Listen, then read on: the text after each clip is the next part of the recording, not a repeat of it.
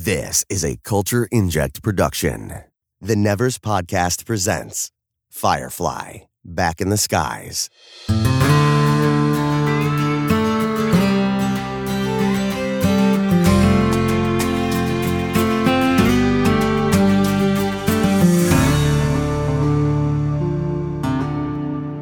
Welcome back to Firefly Back in the Skies. I'm Laura, and look here, it's the return of Tig. Our former co-host has returned. So, hiya Tig. Ahoy, pleasure to be back. So, basically, in case you missed it, Chirag is taking some time off, and Tig has graciously agreed to fill in for him on Firefly Back in the Skies. So, welcome back, and thank you for sitting in for Chirag. My pleasure. What have you been up to since our listeners last heard you? I've actually been quite busy. I've been bouncing back and forth between writing comic book reviews for pop culture and comics, and then I've started a YouTube channel with a good friend of mine. We react to TV shows and sort of generally share theories and discuss. It's The Dragon and the Hound on YouTube. That's been taking up a lot more of my time than I ever thought, but it's been a lot of fun, and I was pleasantly surprised by how friendly everyone was. You know, the first rule of the internet is never read the YouTube comment section. So we were expecting a certain amount of sort of trolling, but it's actually been, everyone's been really friendly, and it's been a lot of fun. But it's good to be back. I really miss casting with you all, so I'm glad to have a chance to return, albeit briefly. Well, we're very happy to have you back. So yeah, I guess we'll get into this week's episode. Would you like to do the honours? Oh, go on then. Maybe a little bit rusty. Let's see what we can do. So, we're here today to discuss Our Mrs. Reynolds. As an unexpected reward for an unpaid job, Mal suddenly finds himself married to the seemingly naive and subservient young Saffron, who's claiming to be his wife. This episode first aired on October 4th, 2002, which is worryingly a long time ago. And stars all the usual criminals and all our favourites, plus the additions of Christina Hendricks playing Saffron, Benito Martinez as Corbin, Eric Persoja, as Bree, and of course this episode was written by the amazing Joss Whedon and directed by actor/director Vondi Curtis Hall. Great cast. So, I didn't know this before, but an interesting fact about this episode is that River has no lines. There's one scene that she did speak in, but it was cut during the final edit due to time constraints, but also to draw as little attention to her character as possible.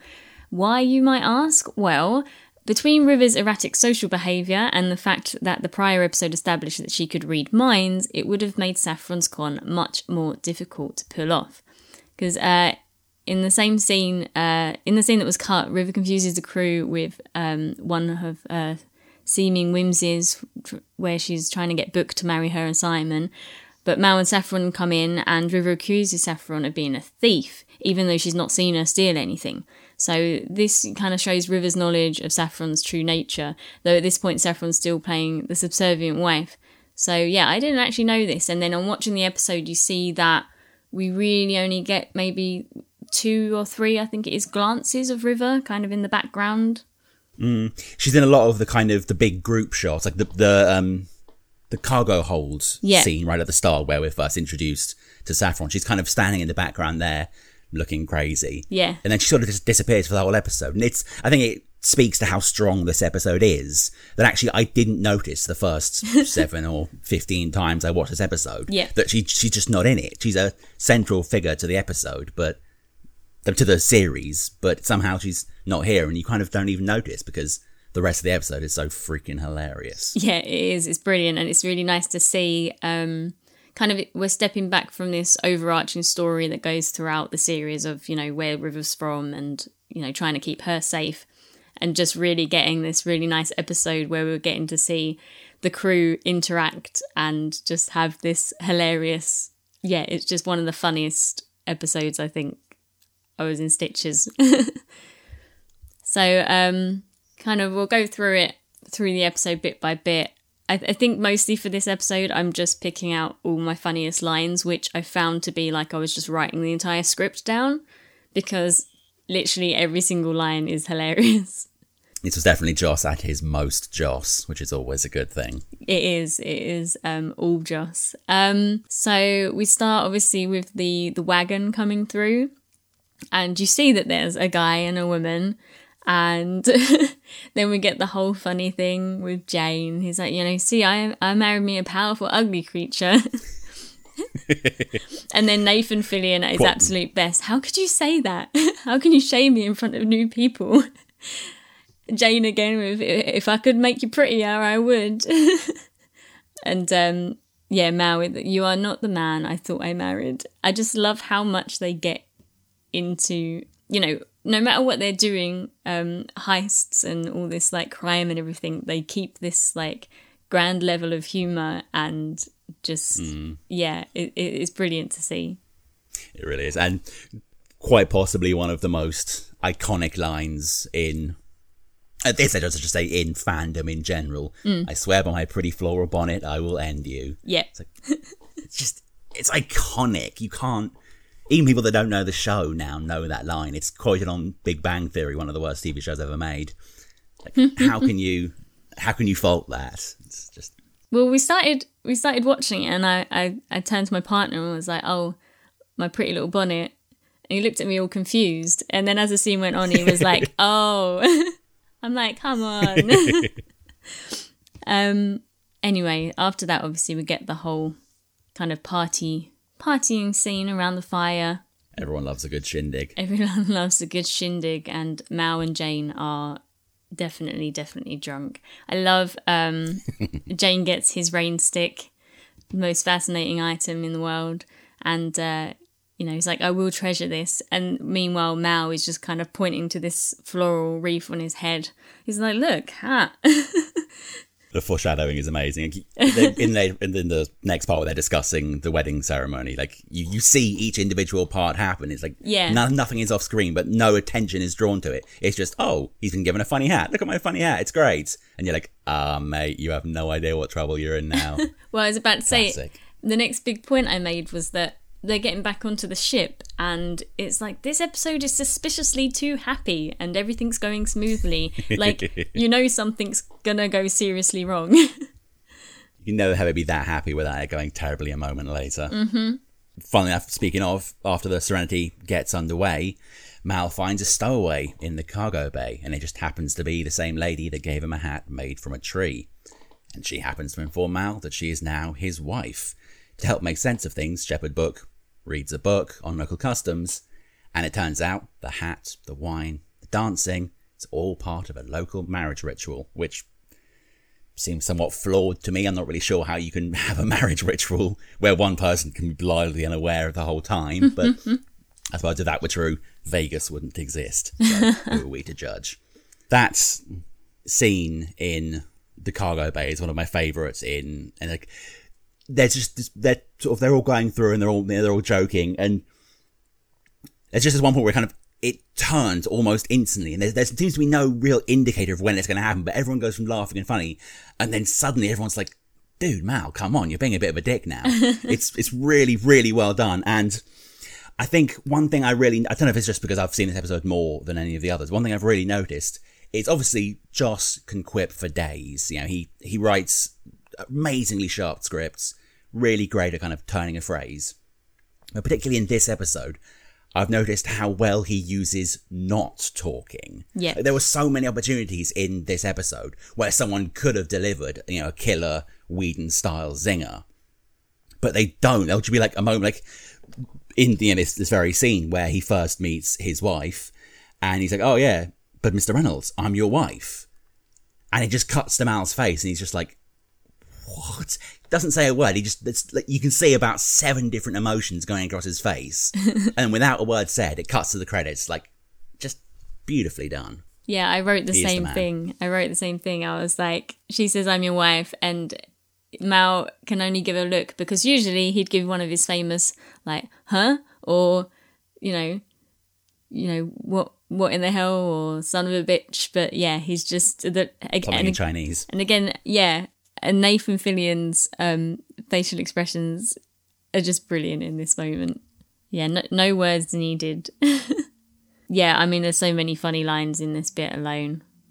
I love Jane with, all I got was a stick. Why'd you get a wife? Yeah, one of my favourite lines from the whole episode. Absolute classic. And also Wash's, because he's like, well, we always hoped you two kids would get together. Who is she? Because each of them bring their very own level of comedy, but they all fit together so well. It's just perfect. But then, because they end the scene on a real, like a serious burn. Saffron runs away and, sobbing in tears. The mood has started to turn against Mal. And then he tries to go after her, obviously, because, he's Mal, he's always the hero. And Zoe's like, you sure that's the right plan? You're the one that upset her. He's like, because the way I see it, me and her got one thing in common. We're the only ones that don't think this is funny. It's like, oh, dude. They're all laughing, and then suddenly, somehow, it all became Mal's fault. And then he just reminds them as he's leaving, they're like, yeah, you're the ones that were joking about this. Me and her are being quite serious. You're the ones being flippant about it. So maybe don't try and judge me now. So good. Yeah, I just feel like it's the first time we've seen Inara like truly, truly angry. And it's kind of like, is it just because she's feeling for this woman in her situation? Or, she's just upset because Mal's married someone and it's not her. Yeah, very much so. Just the true jealousy, free rage. The green-eyed monster is evident here. So then Mal goes off to have a real heart-to-heart talk with his new wife, finds out she's called Saffron, basically tries to encourage her to be her own woman. She doesn't just have to be someone's wife. However, his efforts fail, and she excitedly goes off to cook him a meal because she's his new wife and this is one of her jobs apparently. But yeah, I do like, throughout the whole episode we have all of the tension between, this is what a wife's supposed to do, and obviously being on a ship with Zoe and Wash, who have like a completely what would be traditional kind of marriage relationship, which is brilliant because I love them. They are, I think, my favourite couple on all television. They are a very, very strong couple in every way. That scene has another one of my favourite lines through the whole episode, where they're kind of, Mal's trying to console Saffron, and she's like, "Oh, are you going to kill me?" And he goes, "No," and he starts talking like, "You got to be strong." He goes, "Someone tries to kill you, you kill them right back." Yeah, such a Mal thing to say. It's so good. But in a sort of a frontier universe like they live in, it's probably pretty strong advice. Yeah, for sure. So, and then Mal encounters Book, and this is one of my favourite parts of probably the whole series. Basically tells him that, getting a divorce isn't going to be easy and they'd have to go back to the planet to get it. Then makes it clear how he feels about Mal's position.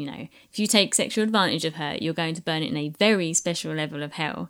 And I just I love his entry requirements to this level of hell, that it goes from like the most severe thing reserved for child molesters and people who talk in the theatre.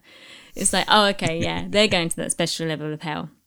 But basically, the whole special hell is just something that, like me and my family and friends use that a lot, because someone does anything just a little bit bad and you're just like, oh, you're going to that special hell. It is like, obviously, Whedon's written a lot of iconic lines, and he changed the way sort of this style of show was written forevermore.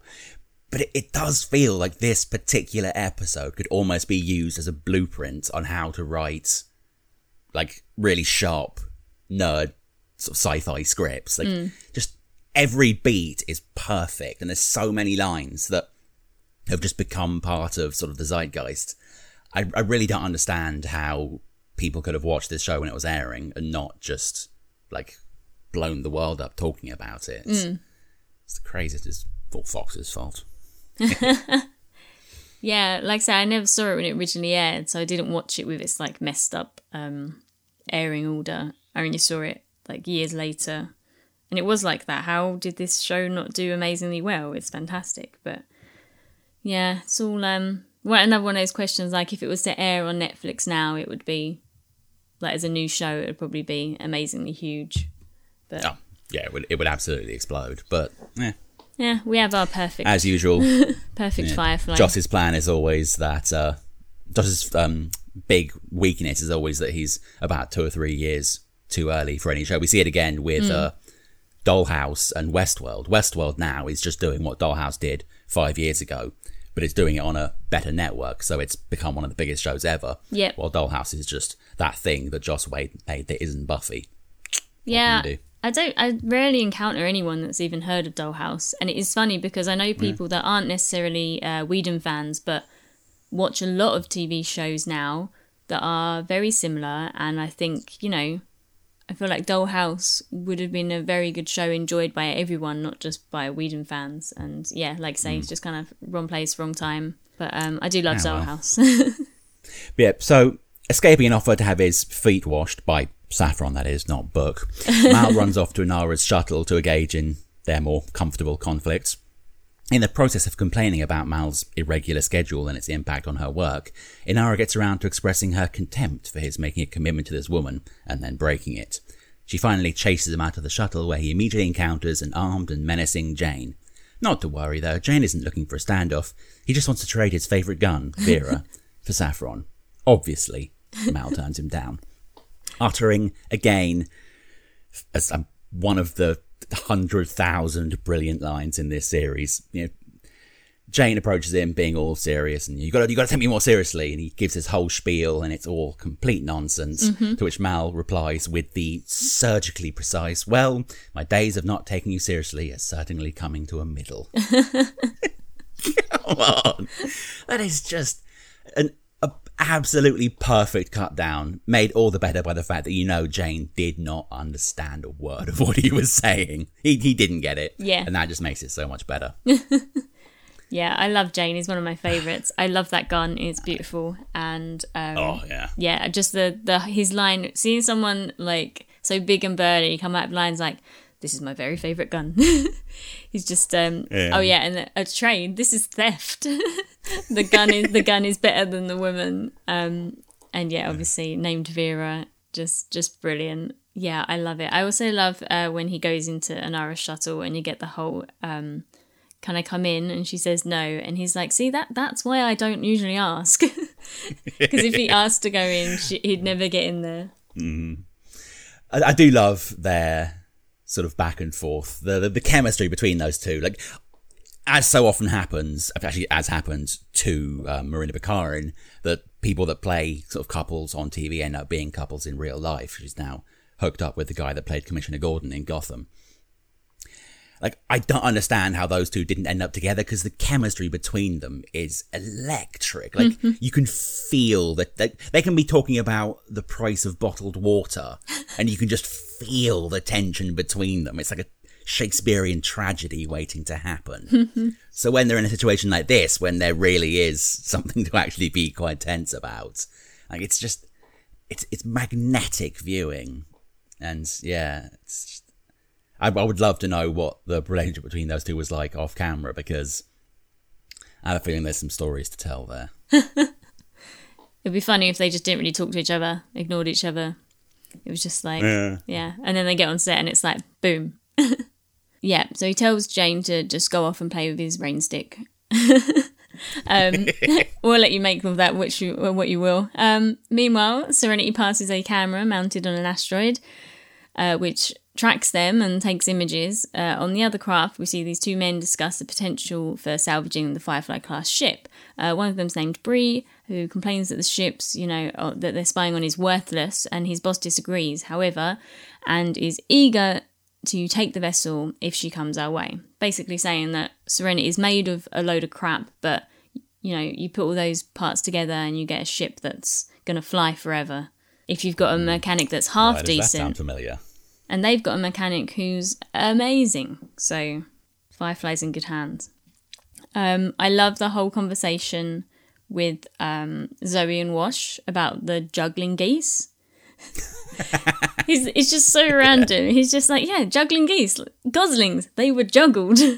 But like, Zoe's on the edge a bit because she's, been shown this like version of this perfect housewife type thing. And even though Wash, like back in there, he's just saying how quaint she is. It's quaint. Like, he's not said, oh, that's amazing, or, why can't you be more like that? Because he loves Zoe, but she's clearly on edge because of the whole situation as well. And then we have Mal entering his quarters later on, and Saffron manages to kiss him. However, her lips are covered with a narcotic, which renders him unconscious. So, I mean, obviously this whole scene is just like, again, you've got Mal, and he's just like, wow, there you are. Like, there you are. It's just, and he does so good, just obviously resisting. He's clearly a very good man. Yeah. He doesn't want to take advantage of her. And it takes, her literally kind of throwing herself upon him for him to go to that place where he might end up in the special hell. Yeah, he manages to narrowly skirt that pit of doom there. It also contains another one of my favourite lines in the episode. Just every scene. I'm just going to go my favourite lines per scene now, because there's no point picking a favourite for the episode. But my favourite in that particular montage, she gives this whole speech, this Bible verse that's not in any Bible. And Mal just standing looking and just, whoa, good Bible. It's like, it's such a short line, but it makes me laugh every single time. It's so good. Like she's telling all these grand stories of like, her time in the Maiden's Hearts. And you can see he's built this fortress around him. It's like, I'm going to be a good man. I'm not going to do anything. I'm going to be a gentleman. It's going to be fine. And you can just see as she's telling this story, the bricks are just slowly crumbling away. All his defences are worth nothing in the face of this master manipulator and a very, very thin sheet. I like the other line he says, which is she's talking about some of the men were blubberous, and he's like looks around to himself, is like, is there blubber? We learn that Mal is maybe a little bit insecure about his looks, or because he's been built up in this episode. She's telling him how amazing he is, and compared to the other men, that he's good looking, and she saw him and wanted to be with him, and you're just kind of like, no, we all love our Captain Mal. We do. Captain Tight Pants, he's the best. Captain Tight Pants. And then it's another one of those cases of brilliant non-verbal acting, in the same way we saw 7 different emotions go over Mal's face just before the credits rolled. In this, we see the big kiss, and everything's looking to go in a very special direction. Yep. And then Mal drops to the floor like a sack of spuds. And an instant, you just see Saffron disappear as her face goes from kind of calm, meek innocence to boom, time to wreck this place. Yep. Absolutely brilliant performance from Christina Hendricks, who manages to play sort of about 3 different characters in one episode. It's really brilliantly done. Speaking of your Saf Bridge, after she's finished taking out the cap, she heads to the cockpit and tries to pull the same manoeuvre on Wash. But Wash is slightly more successful in resisting her charms, especially if he's given to a beautiful woman who can kill him with her pinky. It's absolutely accurate. He's married to a freaking Valkyrie. So instead, Saffron knocks him out the traditional way with a roundhouse kick to the face. She quickly takes control of the ship, setting it on a course to God knows where, sabotaging the controls and locking the door to make sure that no one can correct the horrors she's unleashed upon them. I've got to say, people talk about who's the best fighter in this and who's the best whatever. In this one scene, Wash demonstrates he is probably the strongest character in the whole series. He's the only one that manages to completely resist, only one of the men and Inara that manages to completely resist Saffron's charms. He's like, yeah, you're really nice, and you're pressing against me and everything, but I'm madly in love with a Valkyrie, so if you could kindly leave me alone, that would be fantastic. I love Wash. Yeah, I mean, I kind of go from when he says the line, oh, I really wish I was somebody else right now, I think to myself, oh, Wash, does that mean that, I guess, if you wasn't with Zoe, you'd be all over that. Because, yeah, he's just so cute. He just really doesn't know what to do. He's just like, oh, no, I need to not be in this room right now. I need to go. I love my wife. And when he turns away, the look on Saffron's face of just oh my God, this guy. Why can't you be like all the other sleazy men? He's sort of waxing lyrical about how much he loves his wife. And, oh, she's great. The first time we met, it was love at first sight, and she was frisking me. And Saffron's like, why do I have to get the one freaking lovesick puppy in the universe that doesn't want this? So he just kicks him in the head. Much quicker way to do it. But, slightly less subtle. Yep.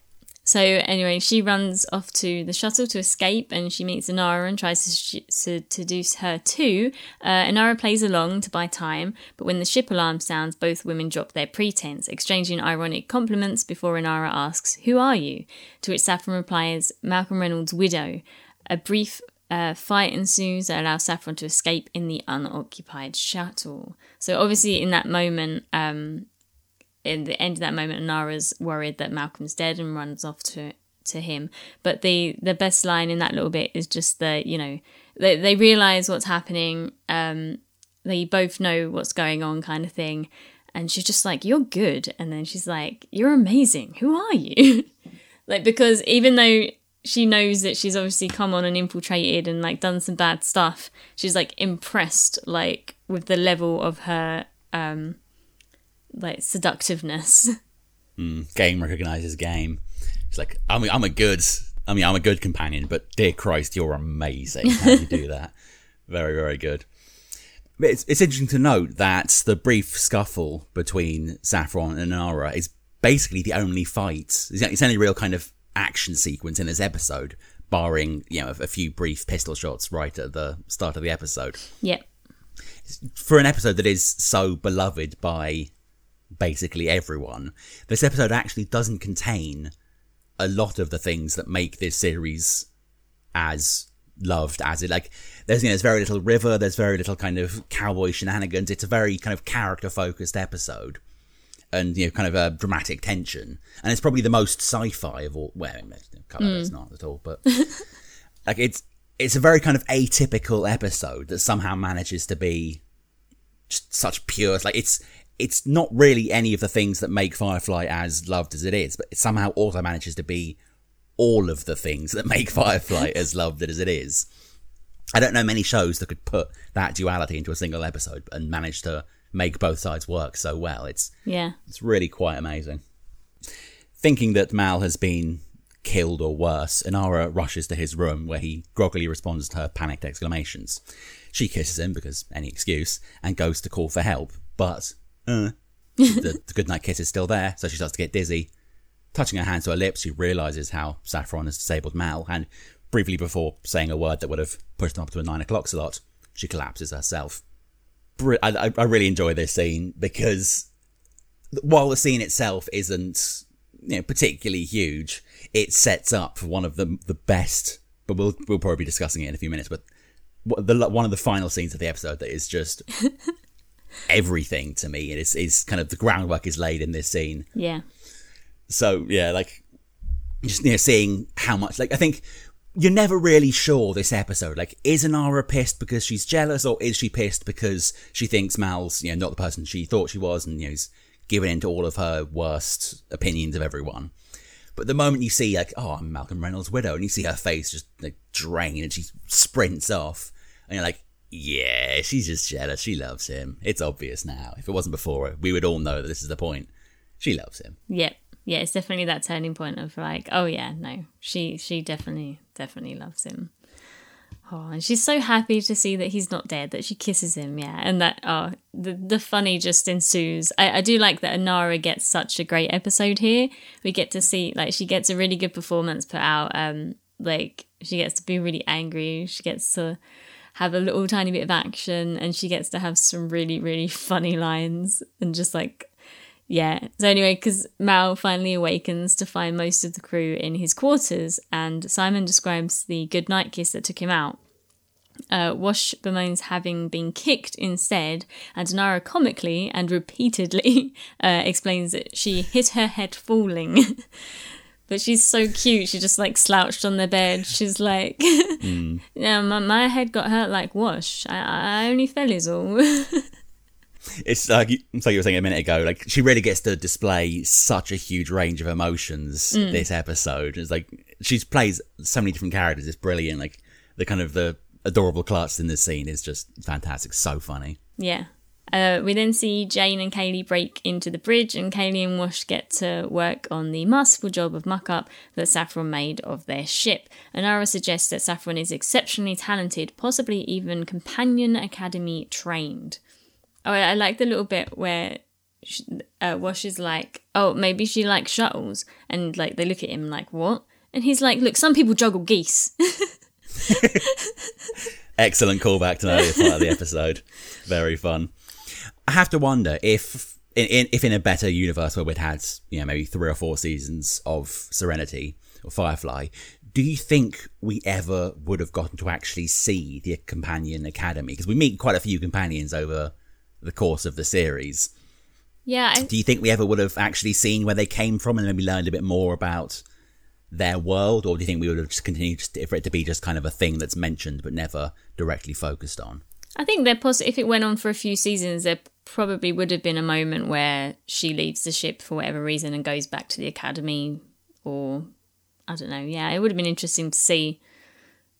Like, I don't know. But I think she'd be eternally bored there again and just want to go back out and travel the world, the universe. Absolutely. Because there was meant to be the rumoured plotline of her being ill, wasn't there? Yeah. So maybe she could have returned to the academy, because I imagine, being as they train courtesans, they would have had a pretty exceptional medical department. Yep. Maybe she could kind of return there to get a checkup and a bit of medical care, and we could have seen it that way. That would have been a good chance to introduce another doctor. The show needs more doctors. More doctors. I really like Jane says, well, that's why I never kiss them on the mouth. And it just completely breaks, and every single person on the bridge just looks at him like, what? Yeah. It's just funny. And Mal, he's like, well, because they're all judging him at this point that he kissed her, and especially Book, obviously, and he really wants to prove to Book that he didn't take advantage. It's just like, well, she was all naked and all articulate. Oh, I love that line. I love it. We all know. Everyone looks for, I was going to say articulacy, but that's not a word, so.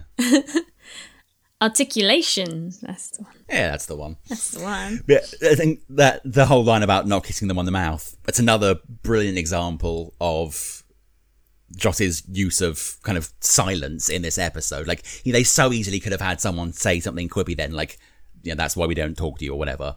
But he just drops that line and everyone just looks at him like, dude, what is wrong with you?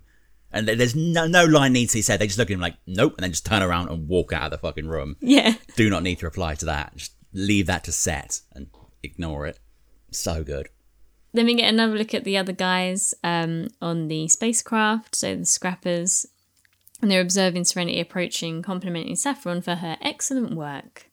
And yeah, I don't think we pay overly attention to who these guys are. We don't care. They're trying to destroy the Serenity, so go. Yeah.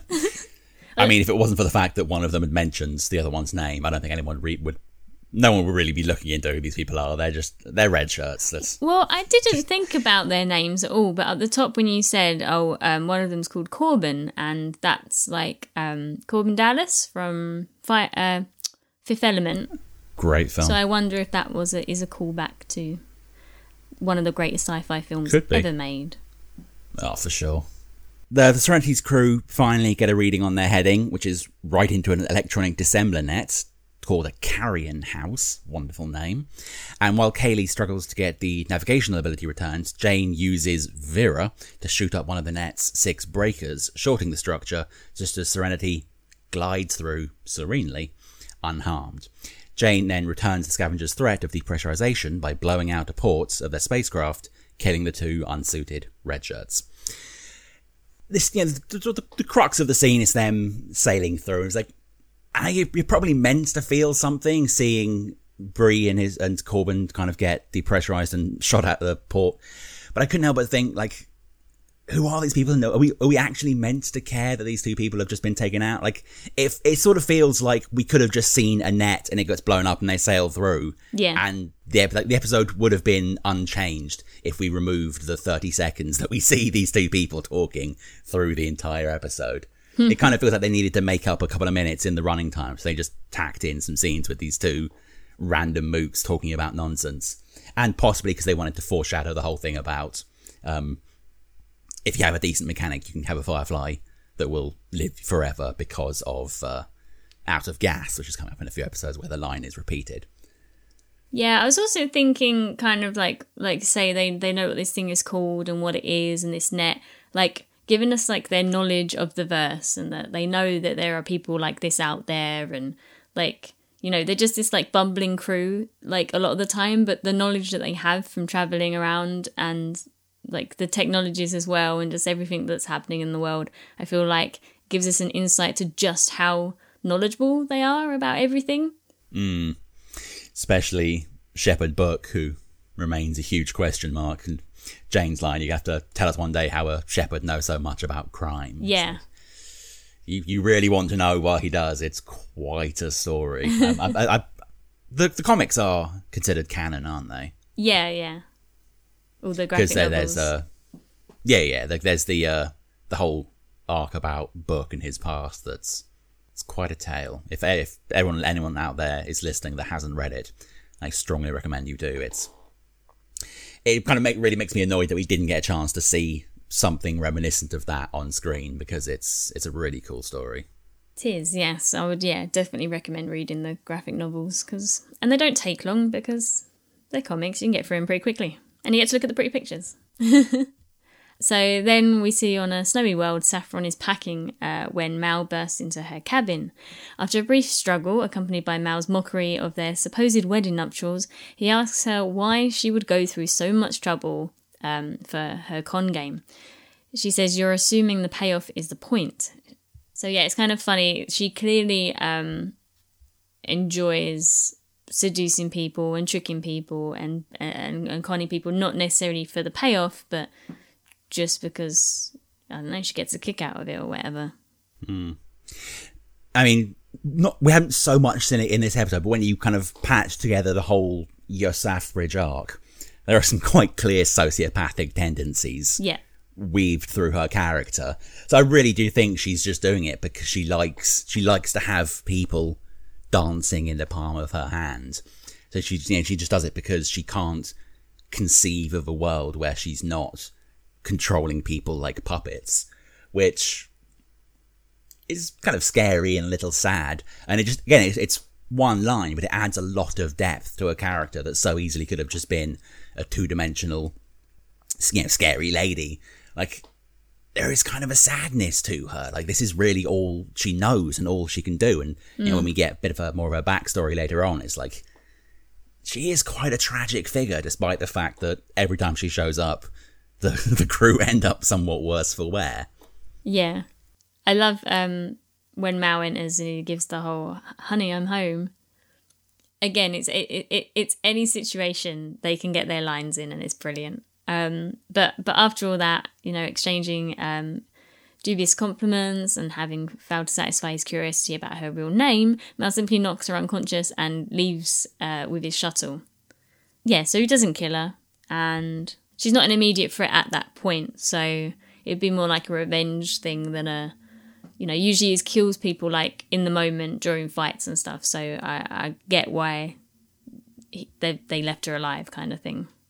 It would feel a bit less like self-defense when she's just sort of in a cabin on her own. It would feel a lot more like cold-blooded murder, and that's just not Mal's style. Exactly. He's too good a man. I would hazard that knocking a woman out and leaving her in a small house on a snowy world is probably tantamount to murder anyway, but she survives, so it's fine. She does. She comes back. She's a tough lady. Yeah. Like a bad penny. So Mal returns to Serenity, and of course his first thing is to stop in and see Inara. Mal presses Inara for an explanation of how she, a graceful woman, to use his words, managed to hit her head while calling for help. When Inara acknowledges that she didn't trip, Mal jumps absurdly to the wrong conclusion. "I knew you let her kiss you."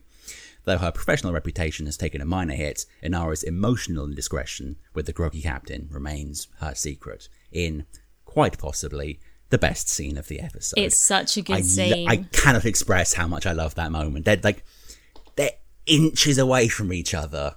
Yep. And she's like, "Yeah, okay, so maybe I didn't get knocked out. I did actually get the goodnight kiss."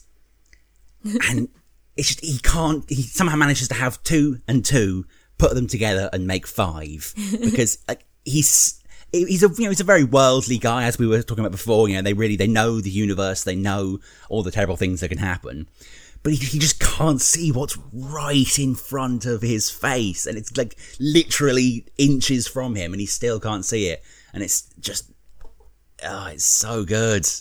I love how dumb he is, and it's brilliant. It's really good to see, because you can see in both their faces, she's like, you know what she's talking about, but he can't pick up on it, and he knows what he's talking about, and she thinks that he's talking about something different. They look like they're completely on the same level to anyone like onlooking, but they're like way off.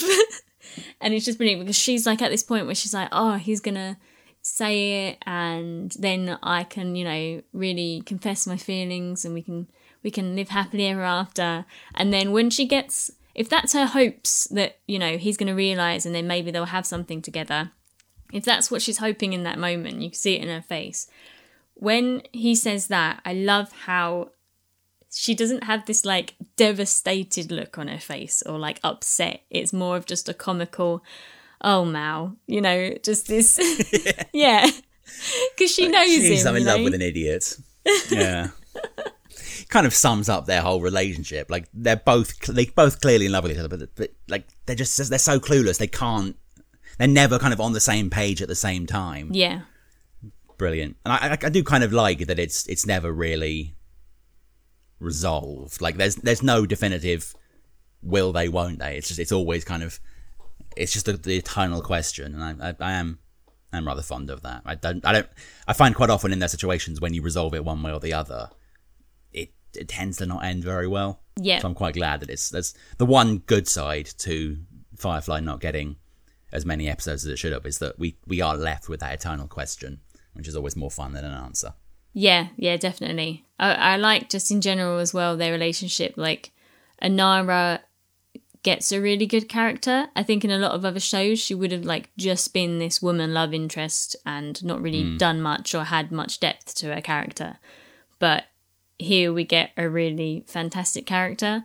And I say it with pretty much every show that I watch. If I don't like every character in the main cast, like even if there's just one that I'm a bit like, oh, well, they're not really, then I genuinely know I'm not going to enjoy the show. And I can tell from like the first episode or two, and if it's from then, if there's a character that annoys me or bugs me or I just don't really like that much, then I know I'm not going to enjoy the show.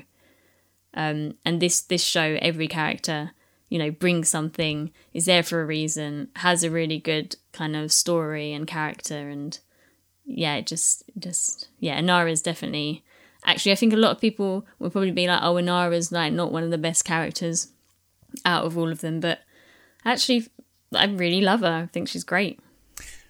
Yeah, I think she has all the other characters have a more kind of definite role within the crew, because they are kind of a set crew, whereas Anara is kind of a moon orbiting them, hence why she's in the shuttle off to one side. Yeah. But like there is a definite role that she fulfills within the show, and the show would be considerably less without her, or even just if her character wasn't as brilliantly written as it was, the show would be lesser for it. So, I mean, I really don't think you can kind of discount any of them. I don't understand how anyone can watch the show and not think that everyone there adds so much. Like even, again, Jane, who would be a very one-dimensional character in many shows. He's just the muscle. He adds so much to the show. Like, there's more to him than just a dumb guy with a gun and a rain stick. And there's so much more to Anara than just the companion off to one side. So yeah, it's really, it's kind of it's an ensemble cast done incredibly well, which is kind of Joss Whedon's thing, so it makes sense that he's done it this time. But this is definitely his strongest ensemble, I think, of any of the shows. Yeah, we just watched, we finished rewatching Buffy, and we're on Angel now. But from rewatching Buffy, and I feel like growing up, I always used to just think Cordelia was like this annoying side character who dated Xander and then kind of disappears. I really love Cordelia. Like from rewatching Buffy, I really, and then moving straight into Angel, in doing a rewatch. I love Cordelia. Yeah, I think she has one of the best arcs. Yeah. Of anyone in that. Like, a lot of people think that she only kind of improves, in heavy air quotes, once she reaches Angel and kind of strikes out on her own. But if you actually really pay attention to what she does during Buffy, There's so much growth. She grows almost more than any of the other characters within Buffy, except for probably Willow. Like, if you look at where she was when she started and where she was when she left to join Angel, there's a huge amount of growth there. It's such a brilliant character. Someone ever tries to kill you, you try to kill him right back. So favourite quotes from this episode is just kind of almost impossible because it's like the whole episode is just filled with so many hilarious lines. But I guess for me, either Jane's whole little speech about Vera and also the special hell, because it's just so usable in everyday life. They are pretty iconic picks. I can't really fault either of them. And I think we've kind of covered most of my favourite quotes throughout the episode. We're the only ones that don't think this is funny. Just the way he kind of caps off that scene is great. I don't know why, but it's just every time he goes, "If you're done with supper, would you like me to wash your feet?" I can't hear that line without just crying with laughter. Like, is this something you've been told that is kind of part of the experience? Where does washing your feet come into any of this? It's such a weird request. But Mal is just as confused by it. That's the Yeah, like everyone in the room is just looking like, where the hell did that come from? It's so funny. And yeah, James, you got a wife? All I got was that dumb stick. Sounds like it's raining. I mean, how can you hate a show that contains lines like that? It's just, they're so amazing. I think this episode is one of the most kind of perfectly crafted examples of Joss's writing. It manages to balance the serious and the quippy and the silence so brilliantly. Yep. Yeah, I found this so hilarious. I mean, I was literally sitting laughing out loud, which, especially nowadays, I find I'm not enjoying like current TV shows and things anywhere near as much as like my older TV shows that I love. But this was literally getting me to laugh out loud. Like, when you know I've seen it like however many times before and it's still getting you to laugh that hard. So we'll move on to some emails. We have an email, we actually have a voicemail from Steve Brown, one of our loyal listeners. So we'll give that a listen. Hello, the Nevers podcast. This is Steve, and I'm so sorry that I missed the feedback for Shindig, because it is one of my favorite episodes. But then Safe is also one of my favorite episodes as well. So it's really, really good two episodes back to back where we get information about the series. I loved your comments, by the way, about found family instead of blood family, because I get choked up a little bit because I'm former military. I'm retired U.S. Air Force, and that's all I've had I'm 51 years old, and for 30 years of my life, I've had found family. So it was really cool to hear you guys talk about that and reference that in these episodes, and part of what Firefly is. And it's why I'm such a big fan of Firefly. And this episode, our Mrs. Reynolds, even addresses that at one point when she recognizes that Mal and the other guy, they had served together in the war. So, I'm just watching the episode now, and I may give some more comments here in a second. I laugh every time. He makes everybody cry. He's a monster. Love Jewel State. Child molesters and people who talk at the theater. Well, my days of not taking you seriously have definitely come to a middle. I love that line. Okay, Shrock, you may help me out. I'm in the scene with Mal and Saffron in his quarters. That's not in my Bible anywhere that I know of. Yeah, unfortunately, we never do learn how much a preacher knows so much about crime. Unfortunately. I love how Jane shorts the net, and then shoots out the window as well. Okay, I guess I misspoke at the beginning. It's actually the next time she shows up where she comments that Mal and the guy she's with were together in the war. All right, can't wait to hear you guys talk about this one. I love the podcast. Sorry this went so long. Talk to you later. It's good to hear from you again, Steve. So thank you very much for your message. Yeah, I think, that's a very good theme in Safe. And like we said earlier, Shindig is definitely one of our favourites, and this our Mrs. Reynolds for sure.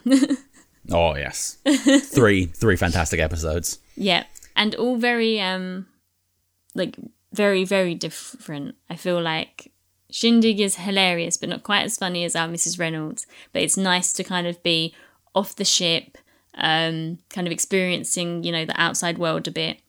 And then we get Safe, which is like experiencing the outside world a bit in a very different way. And it's all about calling back to home. And then this episode is just all laughs and just the best writing. Razor sharp script. I like Shindig because it's kind of, it's almost like a kind of like a Renaissance ball episode. It's all very kind of high society. Yeah. And it makes them really stand out because they are very much not high society. Then you contrast that with Safe, which is almost like a kind of Salem witch trials episode, if I'm remembering my episode titles correctly. Yeah. Like, it shows kind of the, yeah, no matter how kind of nice and tolerant society may seem, it just takes one moment and suddenly they're burning you at the stake. It's great. So kind of each episode almost shows a different, because it's sci-fi, so they can travel from planet to planet. You can almost be a completely different show every episode. And I think that's one of the real strengths of Firefly. When the credits roll, you never know what you're going to get from an episode because you've got the ability to just travel all over the verse. Yep. You can really be whoever you want with every episode.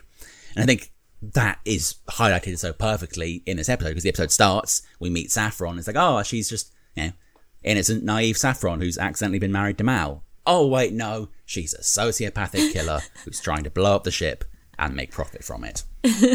It's a very unique twist that you can only really get with sci-fi, because like just that ability to completely change your whole genre with every episode. And the fact that Joss can write, you know, a Regency highball, and then the next episode is Salem Witch Trials, and the episode after that is, you know, cows or juggling geese. How do you do that and have the kind of the themes running so brilliantly through the whole story, even if the setting and the tone and the genre are completely different with every episode? It's very, very well done. And the craziness is going to continue into the next episode, which is Janestown. Oh my god. What an episode. What an episode. Yeah, so we'll talk about that a bit more in a second. But we'd like to thank our listeners for listening to this episode. Any letters can be sent to fireflybits@gmail.com. That's fireflybits@gmail.com. So thanks, Tig, for joining. And would you...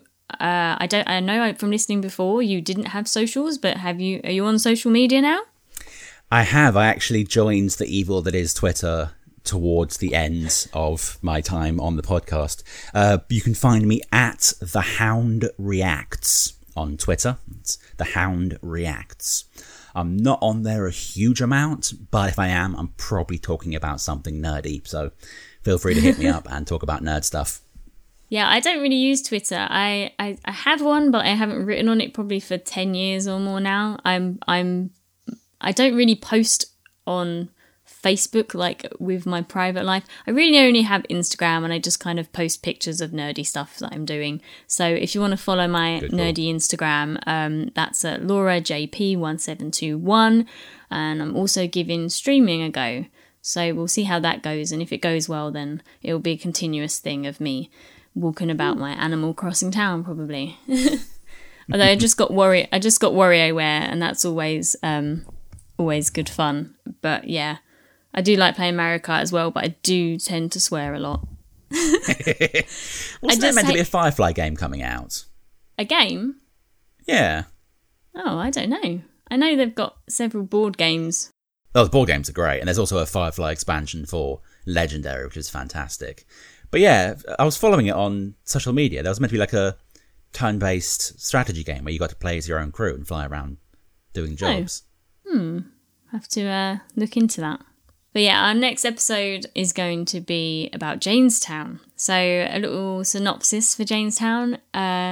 Returning to a moon where he ran into some serious trouble years ago, Jane discovers that he's since become a local folk legend. And yeah, this is just, again, hilarious for all different reasons. And we get the infamous Jane's song. A hero of Canton. Love it. Hero of Canton. So yeah, thanks again for listening, and we'll see you next time on Firefly Back in the Skies. Bye. Bye.